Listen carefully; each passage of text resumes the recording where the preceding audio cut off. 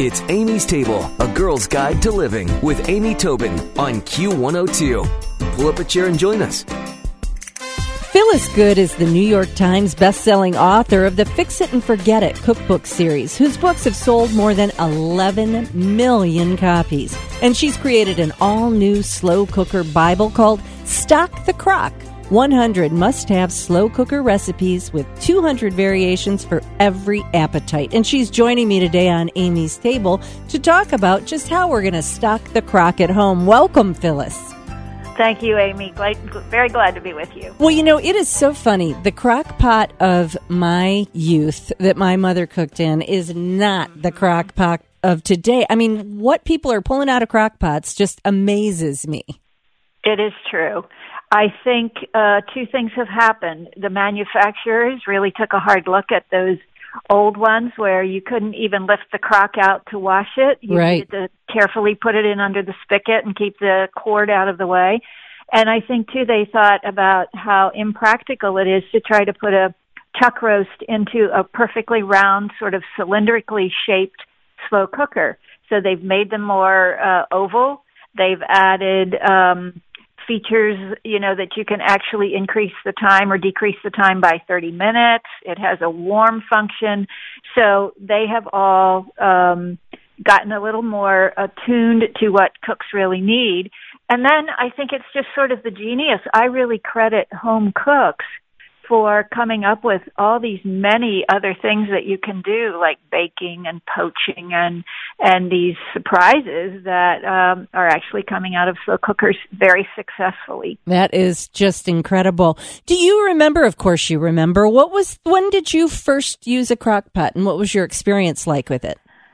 Well, you know, I will be very honest. I was quite cautious because I had heard how everything tastes the same, tends to be overcooked, and I had not gotten one as a gift. I hadn't bought one, and one day a neighbor of mine who also had small children at the same time came over. She had just been at a garage sale, and she had picked one up for me for $1, I think, and she said, "Here, you need this," and she set it on my kitchen counter.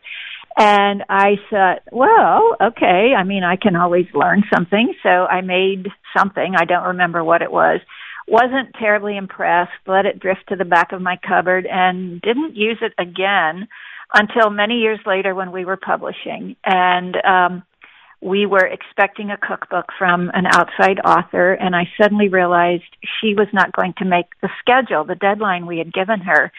And it was time to put our catalog to press, and we couldn't put this book in when we were sure it wasn't going to get finished.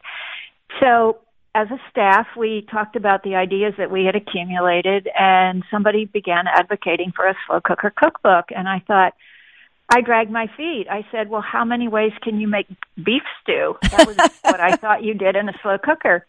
And this person said, oh, no, they've been reintroduced. And she went on to say, you know, she had several sizes. And she said, I really think we will be surprised. So I've always gathered my recipes from home cooks who have been part of a network that I've invited. I don't put out a call to the whole world, but to my list of vetted cooks. And so I said, all right, well, let's experiment.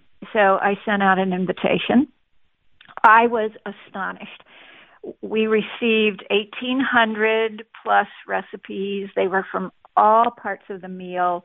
I thought, okay, there's something here. So we took our time. I mean, I went through every single recipe. We had them fully tested, and I began selecting recipes for what became the Fix It and Forget It cookbook.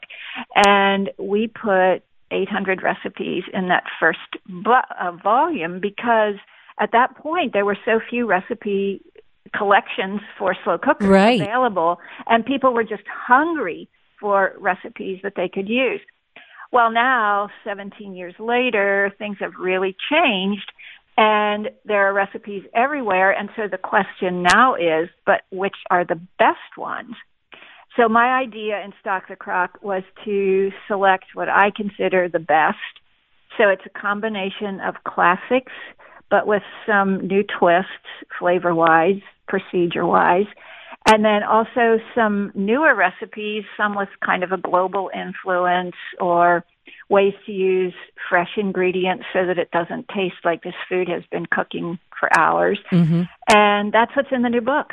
Long answer, sorry. No, it's a great answer, and it's very inspiring, I have to say. And, when you look at all the number of cookbooks that you've sold, the 11 million, people are literally, to use your words, hungry for ideas for this, and I love it.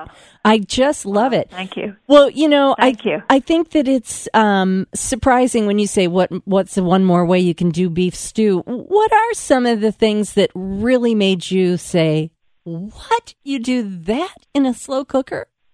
Yeah, well, I think baking was one of the first things. I had never thought of baking a cake in my slow cooker, and I had bought an insert.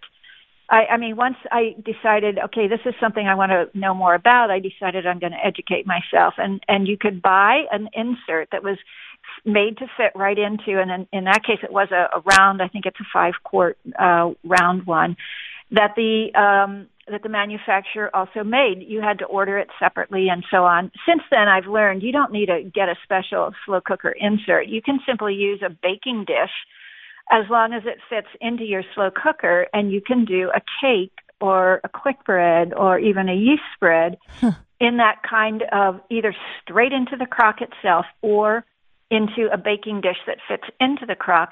And you may say, well, why would I want to do a cake in a slow cooker? I mean, 30 minutes in the oven and I'm done.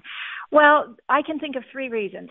One is, okay, I have a whole list of errands I must run today, but I really wanted to have a cake for dinner tonight or to take to a friend or what have you. So I put it in, and I know that I can leave for 2.5, 3.5 hours, right, and my cake is fine, and I'm taking care of the other things on my list. Another reason is if it's a hot day. We're just winding up summer here in Pennsylvania, and you don't want to do anything that adds any more heat to the room. Mm-hmm. And so you put it in the slow cooker and it takes care of itself and the temperature doesn't go up 1 iota. A third reason would be if you have a full oven, maybe you're hosting a holiday meal or the neighbors are coming over or what have you, and the oven's full. But the slow cooker is sitting there and it functions as a kind of second oven, and you can do a cake in there or quick bread. And I have a friend who now does all her quick breads in loaf pans in her slow cooker. And there are 2 ways to do that. Depending on the size of your cooker and of your cake pan, your loaf pan, mm-hmm, bread pan, it will either sit on the bottom of your crock or it will hang on the interior top edge on the lip. And it just does fine. And she loves it because the crumb is real moist and strong.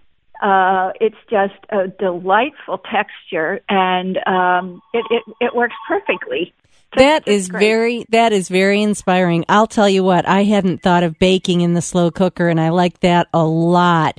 Let me ask you, what kind of a price? It's funny, my son was asking me, he was thinking about getting a grill, and he was asking me what he should expect to pay, and he was so shocked when he saw the price range of, from $250 to $12,000. But so what should we expect to pay for a slow cooker that really does well for us? That is a great question. And let me say, first of all, that I'll speak only in generalities. Okay. Because I don't have a price list here in front of me. But you will not need to pay much at all comparatively. You can get a decent slow cooker for $25 to $35. And they're going to have minimal settings, mm-hmm, but it will do the job. And then you can spend, probably $200, give or take a little bit, and have one that has a variety of features. I have one, it sears, it slow cooks, and it steams. Wow. And I am always a little cautious on some appliance that has multiple functions because they tend not to all work equally well, or they have a kind of minimal amount of nuancing that you can do to them. Mm-hmm. But this one is a really good one. Oh, that is a very good tip. Hey, that must be why you've sold 11 million cookbooks. Well, I've learned a lot as I go. Again, it's called Stock the Crock 100 Must-Have Slow Cooker Recipes with 200 variations for every appetite, the latest from Phyllis Good. And I'll make sure to put a link to all of that on amy-tobin.com. Phyllis, thank you so much. I'm going to look forward to the very next book you do. Well, thank you. You're very generous, and it's been really fun talking. Fun talking to you, too. Thanks, Phyllis. Stick around for another helping from Amy's Table on Q102. It's Amy's Table with Amy Tobin. Yeah.